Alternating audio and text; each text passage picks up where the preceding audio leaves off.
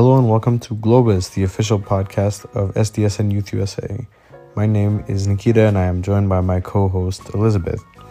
This week we invited Professor Richard Lazarus of Harvard Law School to talk about his experience as one of the pioneers of environmental law, education, and the future of global environmental legislation.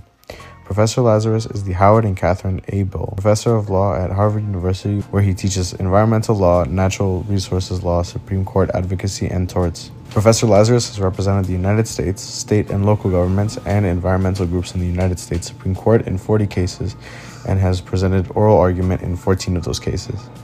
Let's listen in on some of his insights.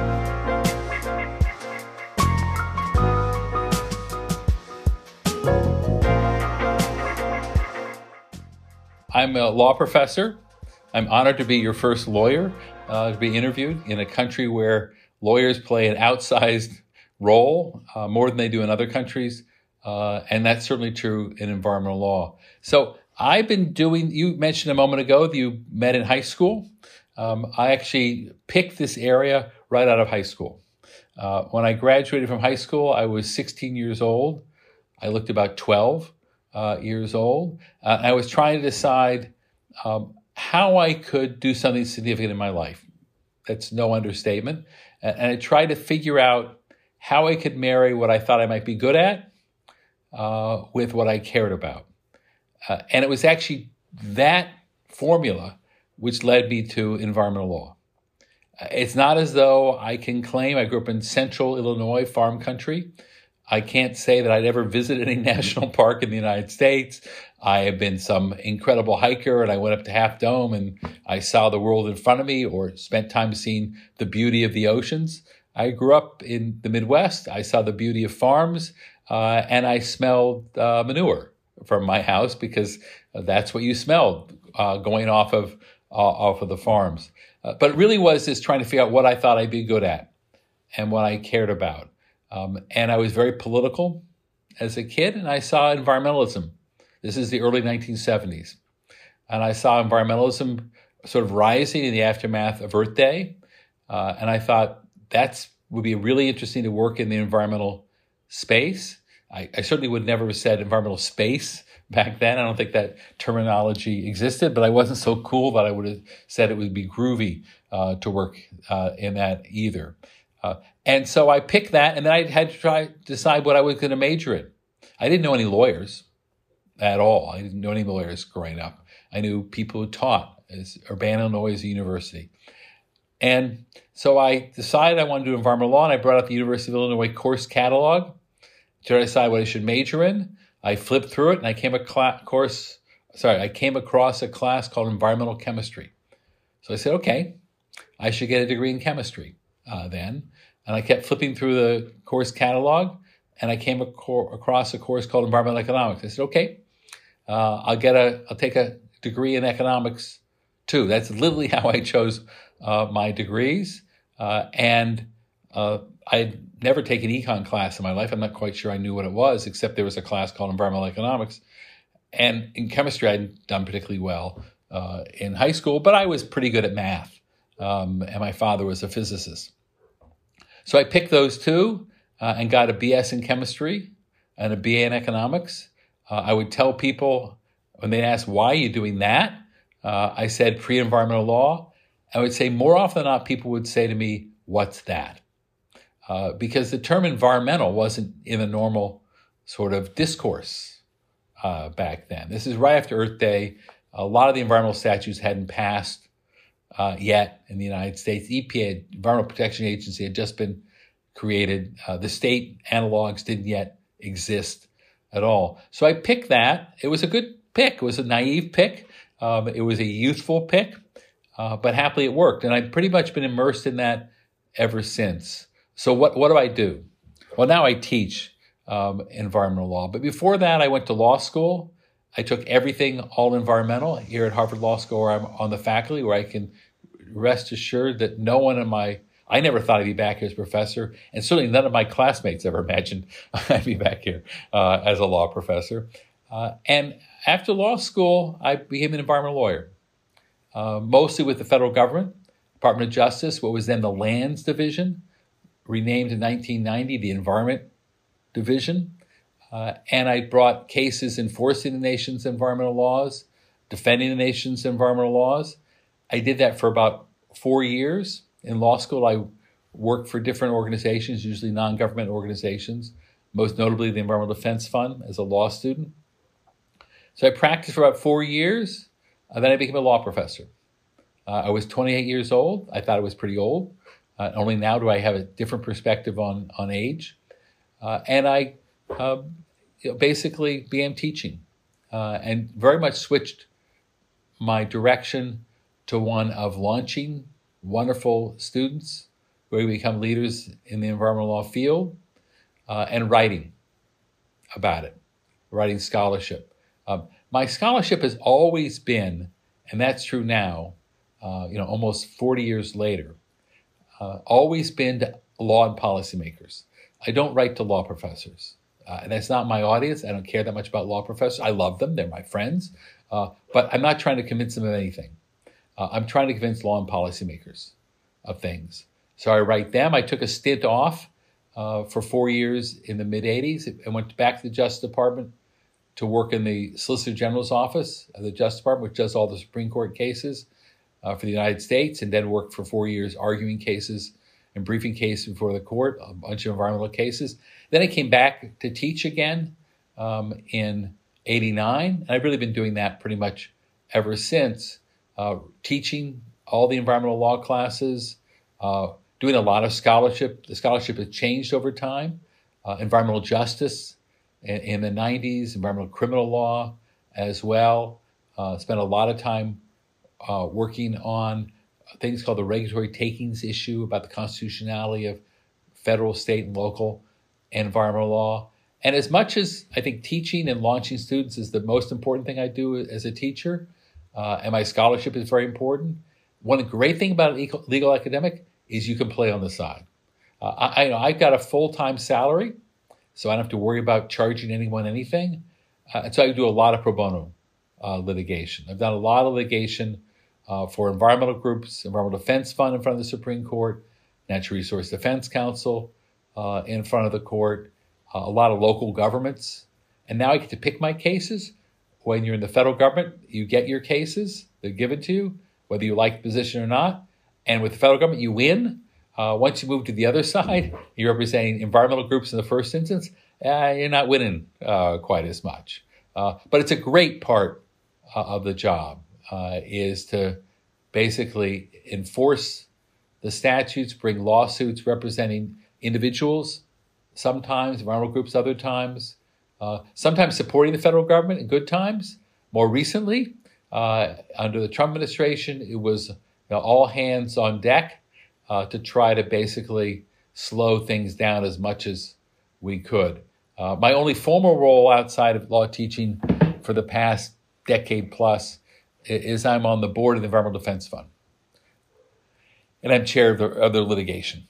And so on the board, I'm not their primary litigator, but we basically oversee the litigation, approve the litigation. I work very closely with Vicki Patton, who's the general counsel of the Environmental Defense Fund. But then I still work closely with Natural Resource Defense Council or Justice, other groups, because I've got a lot of friends there, and I got a lot of students there too. You're the first lawyer on our podcast. This puts you actually in the special position of being probably one of the most U.S.-centered and U.S.-based guests that we've also had on our show, which it brings kind of its own perspective. Given that like most of our guests would have been kind of categorized as more internationally minded, how do you see your position as an educator, as a lawyer, working very closely, for and against, when it's appropriate, the U.S. government? And how do you see yourself and people like yourself, since lawyers have such a unique position in this country, how do you see yourself connected to maybe the international community? Or how do you see your work and so on and so forth connected to a community wider than just the U.S.? Yeah, no, it's a great question. You're certainly right. I am a U.S.-focused person. I'm a domestic-focused person. There are people who are international environmental lawyers, which is a wonderful perspective, although we really don't have much international environmental law to enforce. Our laws tend to be more nation specific. We don't really have very strict sort of kind of enforceable international environmental law as much as we might wish to, in a couple ways, or I should say 3 ways. First, my students are not U.S. only at all. The students I teach here and students I taught before at Georgetown University, where I taught for 16 years and other places, they're from all over the country, especially my graduate students, not the regular JD students. We have students from other parts of the country, other parts of the world who are already lawyers, and they come here to Harvard and other places, and they're here for a year, sometimes 2. And I have students from all over. So I had a wonderful student just recently. He's just graduating later this week from Mexico.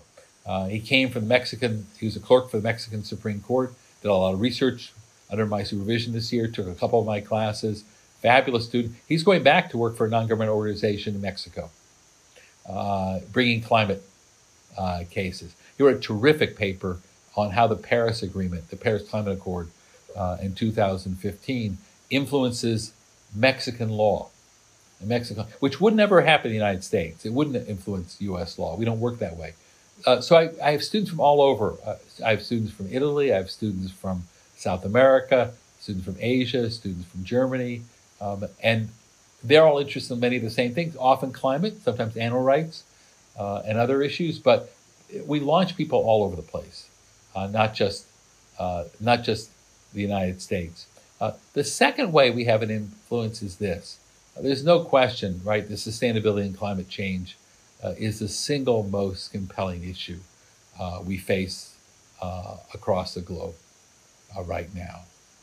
Its portent for the rest of the globe, both wildlife as well as humankind, is enormous. And on that scale, to get anything done internationally, the United States has to be a leader. And that's just as a practical matter for this reason. And that is the rest of the world does not want to step up to the plate unless they see the United States is all in first. And that's for a simple reason of equity. Most of those greenhouse gases up there, guess whose they are? They're ours. The United States is not responsible for more annual emissions than any other country now. China surpassed us about a decade ago.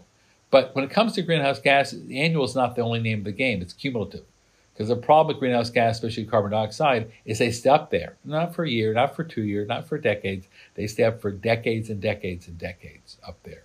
You look at cumulative emissions, which are causing climate change right now, which are dramatically affecting, yes, the United States, but even more so, more tragically, the more vulnerable, marginal parts of the world who had nothing to do with putting that stuff up there. They're the ones who are suffering the greatest right now. And the rest of the parts of the world say, look, you're not going to see us curtail our economies, our development, unless the United States acts first. Because after all, you enjoy all your economic growth and you put all that stuff up there. So as a matter of sheer equity, unless we are in first, you can't expect them to play. And it's no happenstance, right? The Paris Accord happened in December 2015. And the reason it's no happenstance is that's because Barack Obama came to office in January 2009. And he immediately said, right, in one of his first speeches on January 26, 2009, about the, existential, catastrophic threat of climate change. And Obama understood that unless the United States anteed up first, there would never be an international agreement, which is why all the prior agreements had really collapsed, including Copenhagen during his first few years in office. So he was hell-bent to get an infrastructure in place. They couldn't get national legislation through because we were such partisan gridlock. So he put into place one regulation after another regulation, and he knew his deadline was December 2015.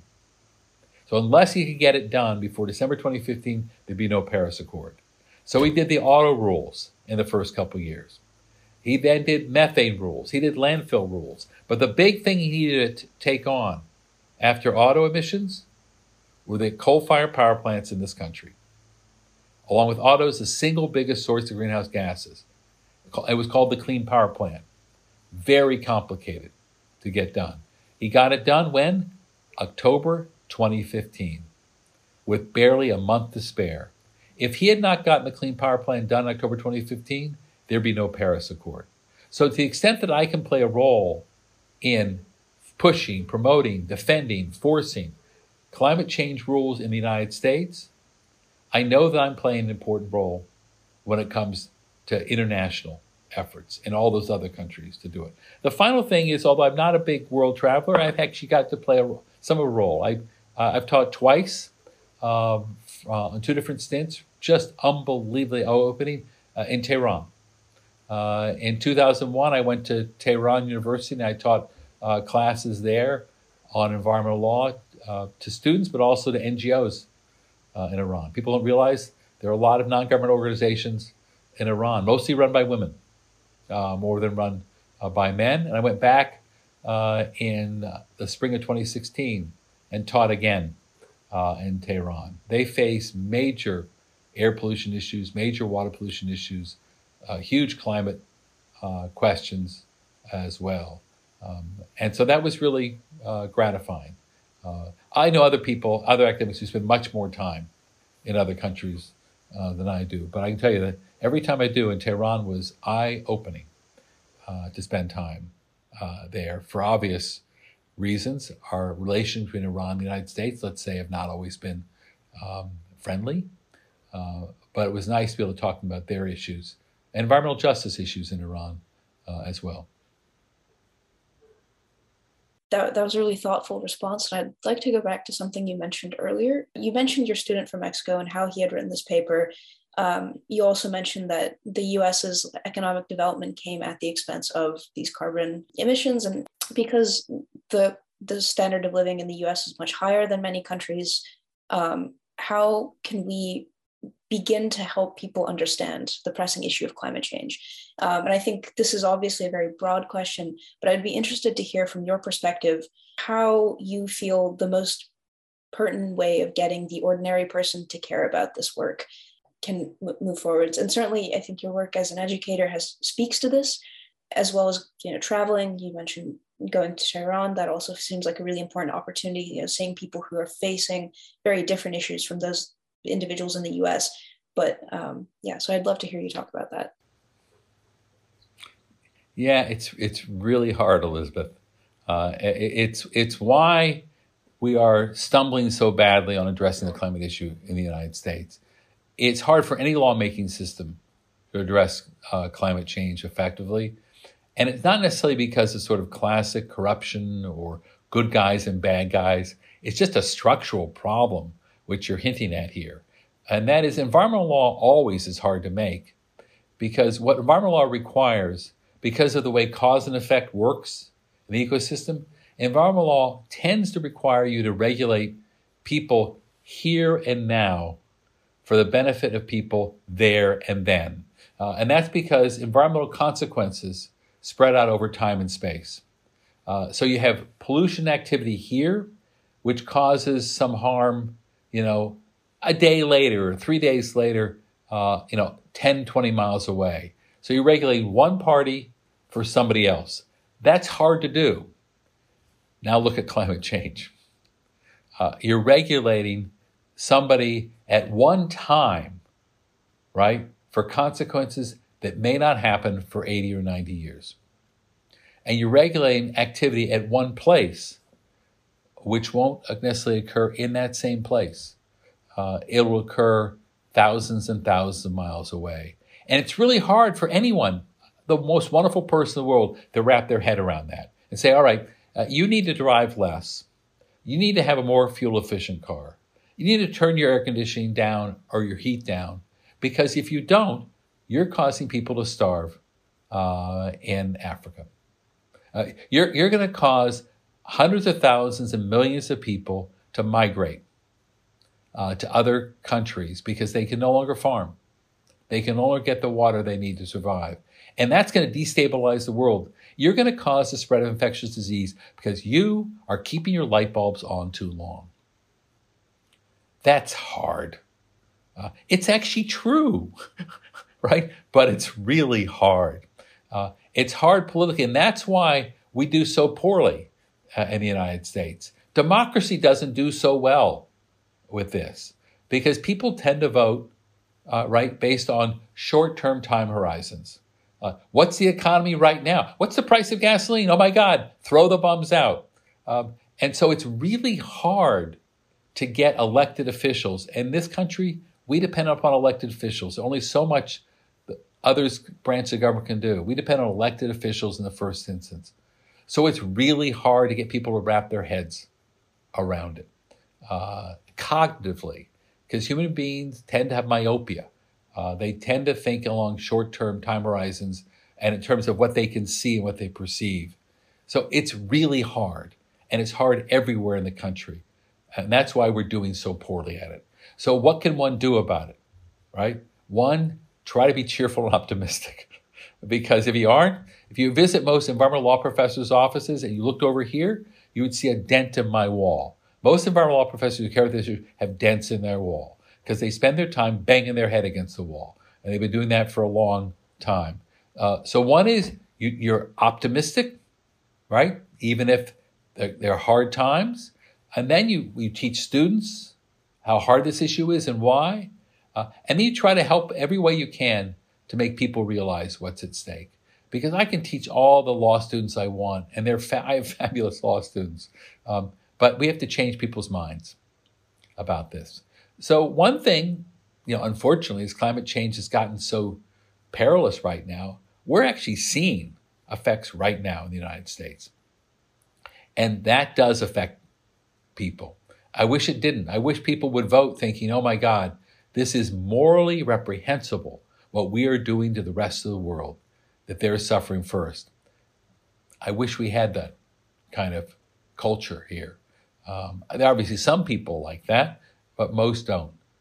So when people see that their homes are being threatened by erosion, their homes are being threatened by flooding, when we see parts of the country literally lit up with fire around, we have to hope that people will see and now begin to appreciate that climate change isn't just something theoretical. It's not just something which is happening centuries from now. It's something that's happening now, and people need to address it now. What gives me some hope here, Elizabeth and Nikita, is this. As hard it is right now to sort of see how we're going to get through this, because there's so much denialism, including the United States, it wasn't that long ago that we were this close to actually getting meaningful laws passed. In January 2009, when Barack Obama won the election, both parties were in favor of significant climate change legislation. The person he defeated was John McCain. John McCain had been a climate hawk. He had held hearings early 2000s about the seriousness of the climate change issue. None other than Nancy Pelosi and Newt Gingrich, a conservative Republican, had done ads on television together saying, well, Nancy and I disagree about most everything, but one thing we agree about is climate change. So things changed quickly.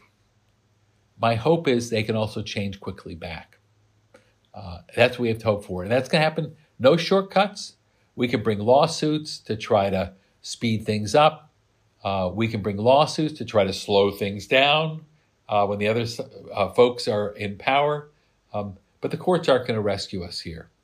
It's going to require people voting and making people understand at the state and local level, in the first instance, what this means for their cities, to what extent climate change is threatening them now and threatening their pocketbooks and threatening their jobs. I wish people would say, I'm worried about endangered species.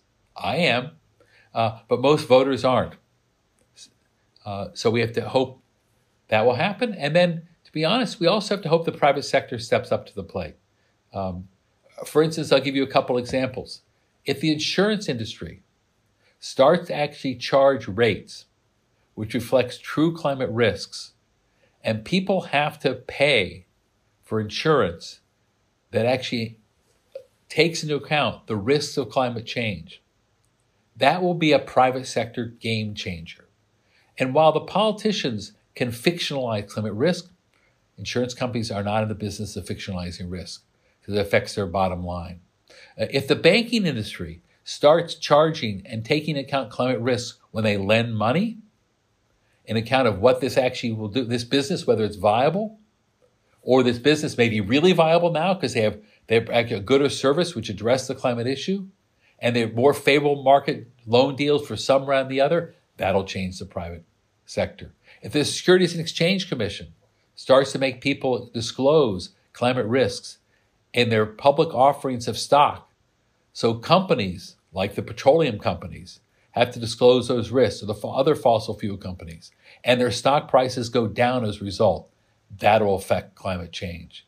And those companies that have good potential under a regime moving to a carbon-free technology, they seem more profitable because of their corresponding disclosures. That's going to affect it. It's not just going to be government and government regulation. It's not going to be lawsuits. We're all in. It's going to require the private sector. It's going to require the churches and religions of this country, which do tend to have a broader outlook on life and moral responsibility. It's going to take a lot. I'm still hopeful we can do it.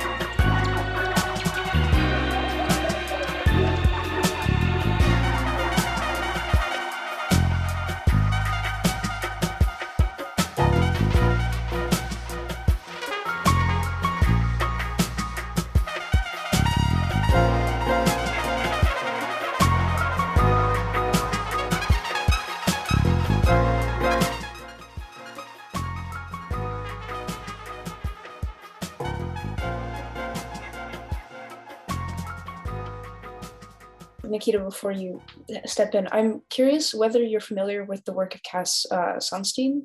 Yes. Yes. So I find his work. His office is right down there. Yeah. I find his work on like choice architecture really fascinating, and his conversation around nudges pretty applicable here. So I'm wondering, like, could you draw a parallel between kind of the choice architecture of the private sector could offer what environmental law and regulation could offer for the individual? Because while I agree with what you're saying, and this is sort of a question of recognizing that these organizations and these institutions have far greater power when it comes to inflicting this sort of change than the individual consumer. The individual consumer is also it's a pretty reciprocal relationship. So we've got to change human behavior. That's something that Cass works a lot on, and that is cognitive behavior. There's no question. A wonderful academic named Dan Kahan at some law school, which I think is barely accredited in New Haven, also does some important work in this area. That was a joke, by the way. I'm referring to a law school called Yale. It's a 4-letter word up here in Cambridge, but we do recognize there's some good people down there. So changing people's cognition and changing their behavior, absolutely. And Cass has done groundbreaking work in this area. So I'll give you a good example of nudge, how you just make people think about these things. This is just one technique which has been used fairly effectively. And that is when people get their electric bills or their natural gas bills, the bill shows them how they're doing compared to their neighbors in terms of conservation. And guess what? If they're doing well, what do they get on their bill? A little smiley face. If they're not doing so well, they get a little frowny face. It actually makes people change, like little smiley faces and little frowny faces. It's like, I'm not demeaning people. I see them and I want a smiley face when I get my bills the following month. I don't want a frowny face, and I know I'm being taken, but I still like it. It's like getting little stars when you were a kid in grade school. We all want those stars. So there are little things that can be done. They're very simple things that can be done, which we've actually done a fair amount of on recycling. There's no question we still have a major waste disposal problem in the United States. But compared to 40 years ago, it's a huge contrast. People now regularly recycle. They regularly do all kinds of things. Those are nudges. Those are classic nudges. They don't cost anything. Make people sort of a little more aware of what they do than before. So little behavioral nudges, not always a law requirement. Now, we actually have to sometimes defend those against legal challenges. There are people who don't want them. The people who argue it's a violation of the First Amendment and the rest. So we still need our lawyers often defend against these things. But nudges are very important. With regard of to public opinion, I think you seem to be making a reference, touching on this subject of, I would call it a missing link within the understanding of, I guess, the general human psyche. This is the same thing with the nudges and the same thing with general social architecture. The question becomes not why don't people care, but where do they make the connection between what am I doing today? How am I, for example, watering my garden that's contributing to forest fires along, the western coast of the United States? How is kind of that link elucidated, and how do we get to a point where it's very clear to see that kind of our actions are causing these effects? Yeah. I mean, unfortunately, what we've learned is they only perceive it once it's happening. And now it's happening. So what's very important is to get out the word that a couple things. One, to get out the word it's happening. And I think we're seeing that more and more through public education. Second is that there's something we can do about it. The risk here we have right now is climate denialism will go on the decline. And then people will say but what can we do about it? There's nothing we can do about it, because if we do it, but then the rest of the world doesn't, it's going to happen anyway. And if you look at the climate deniers, they're often moving to that second issue.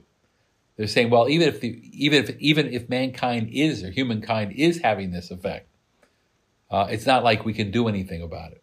And so environmental groups, environmentalists have to be very careful about going and becoming doom and gloom.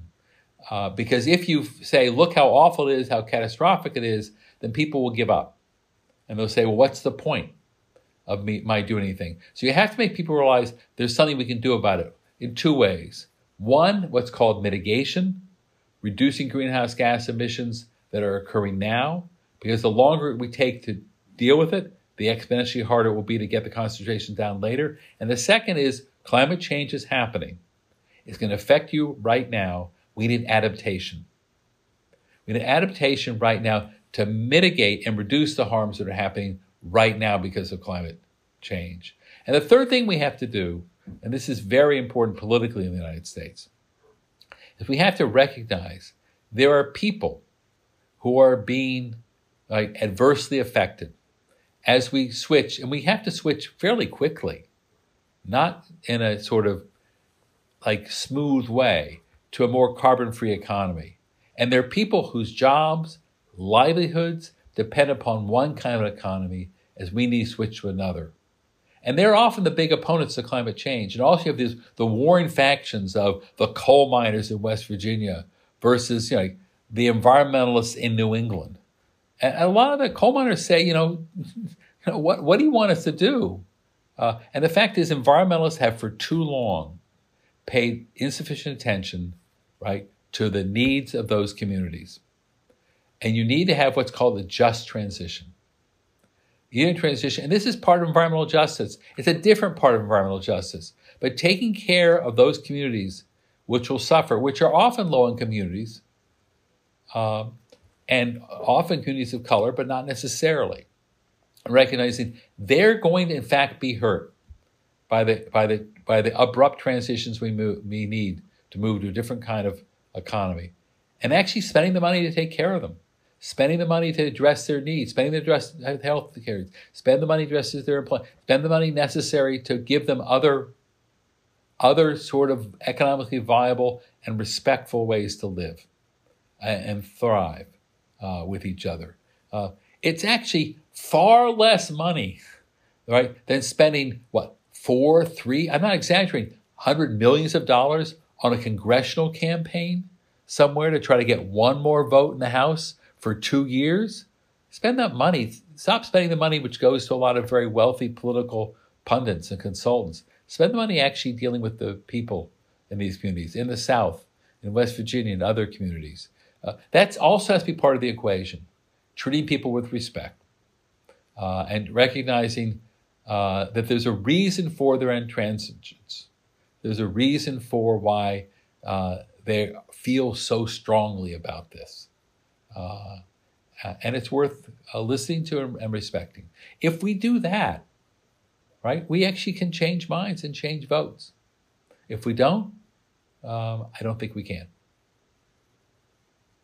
What's very important to actually the American psyche, like the way of life that we are used to, and kind of maybe like the standards that we are used to, while sort of changing the goals of our economy and kind of our actions.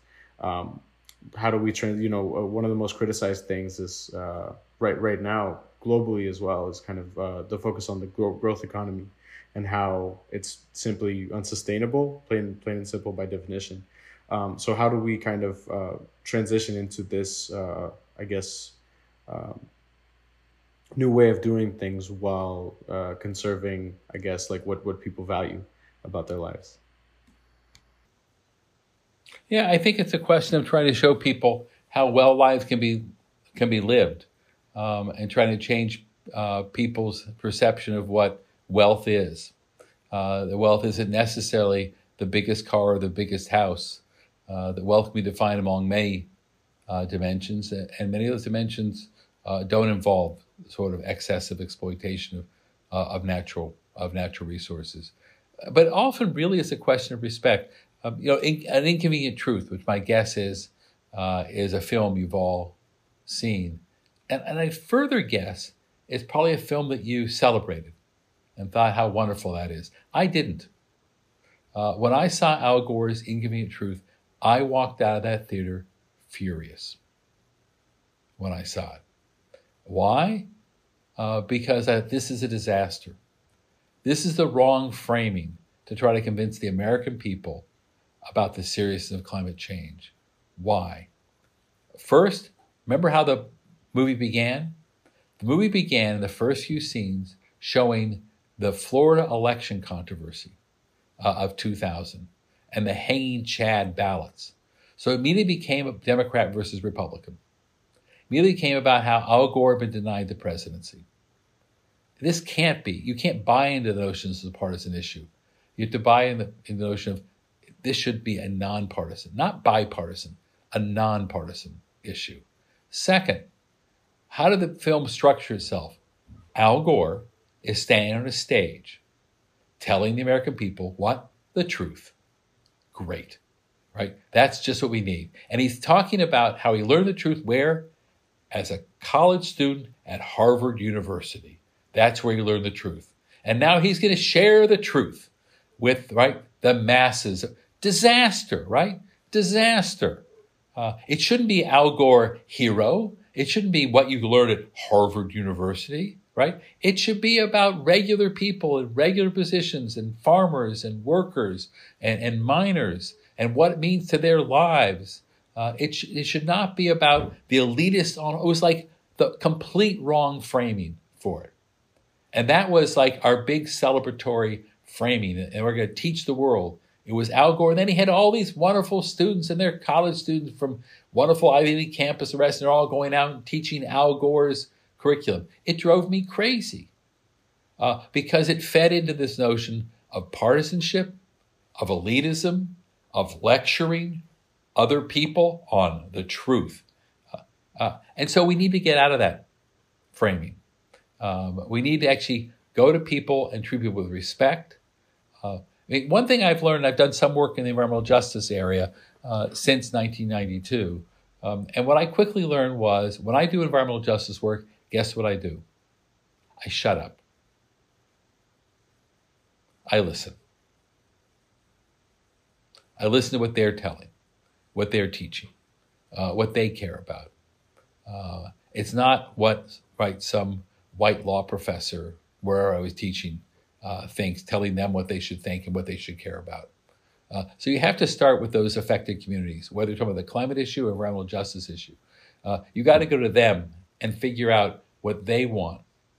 And they often, just want a good life. They're not necessarily looking, Their view of a good life, we could all learn from. And it's not necessarily like such a resource intensive life. They're trying to get by. They're trying to, get their, kids to college, if maybe. They're trying to get good stability. They're trying to get good health as well.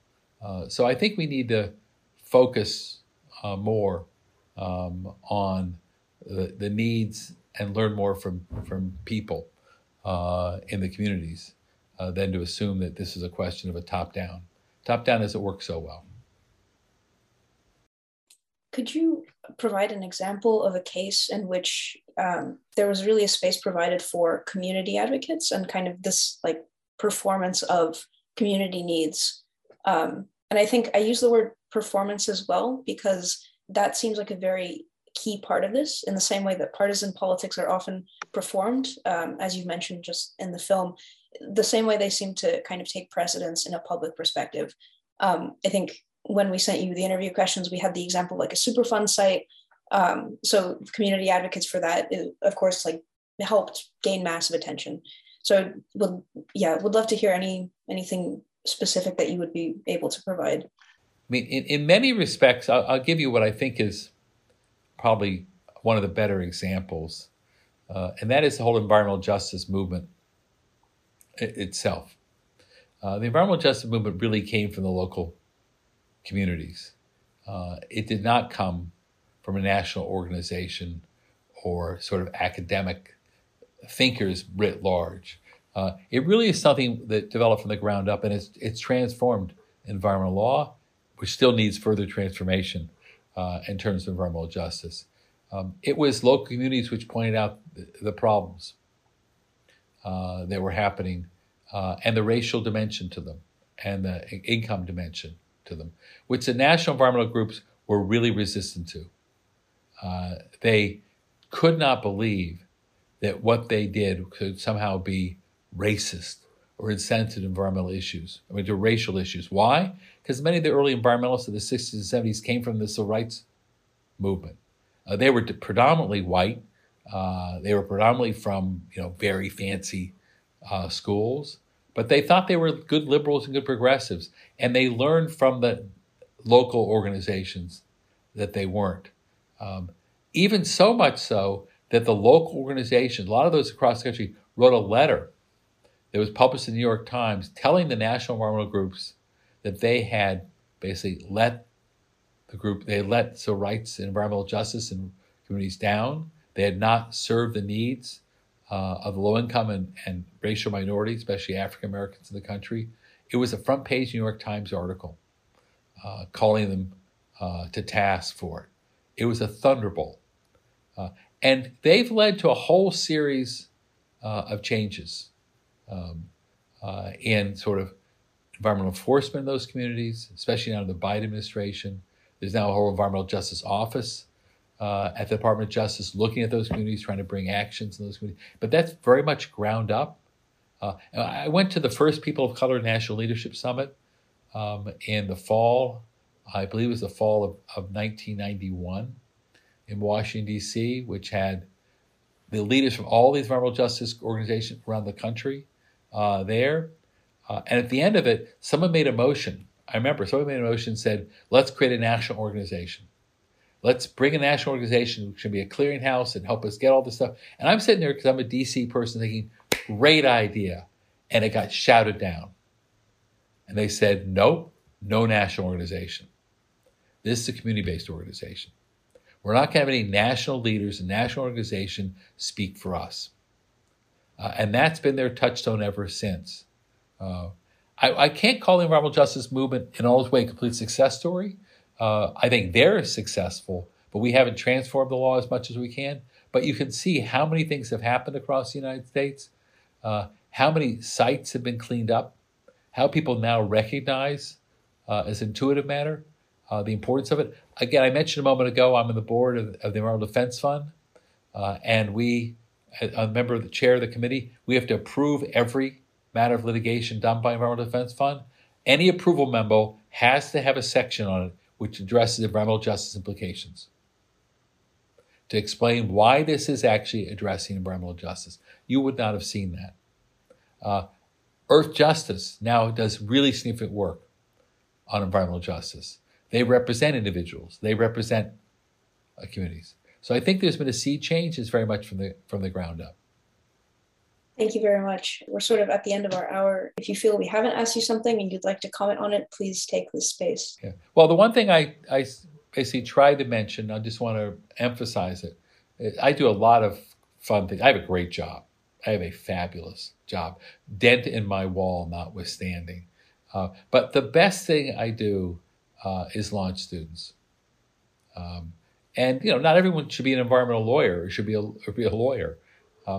But those who do, they can play very important roles. And there's nothing I do more important than launching them. I've got great students, and they come to law school. They're just hardworking. They're very smart, but a lot of people are very smart. They're hardworking. They care a lot. They're ambitious. They want to make a difference. And that's a joy to launch them. And these days, the ones I launch who I think will play an important role in addressing climate change are no longer just the ones who want to do sort of pollution control.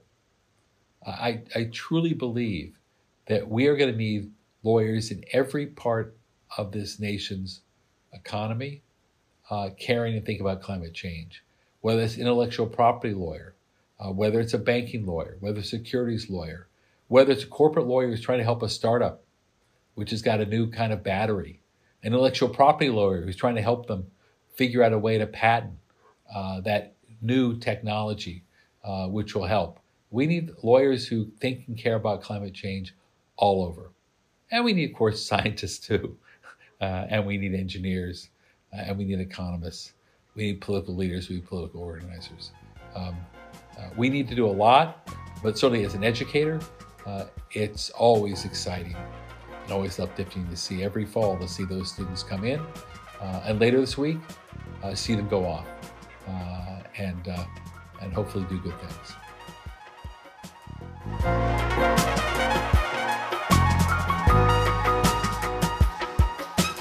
This was Professor Lazarus. Please read and interact with his published works on his website via hls.harvard.edu.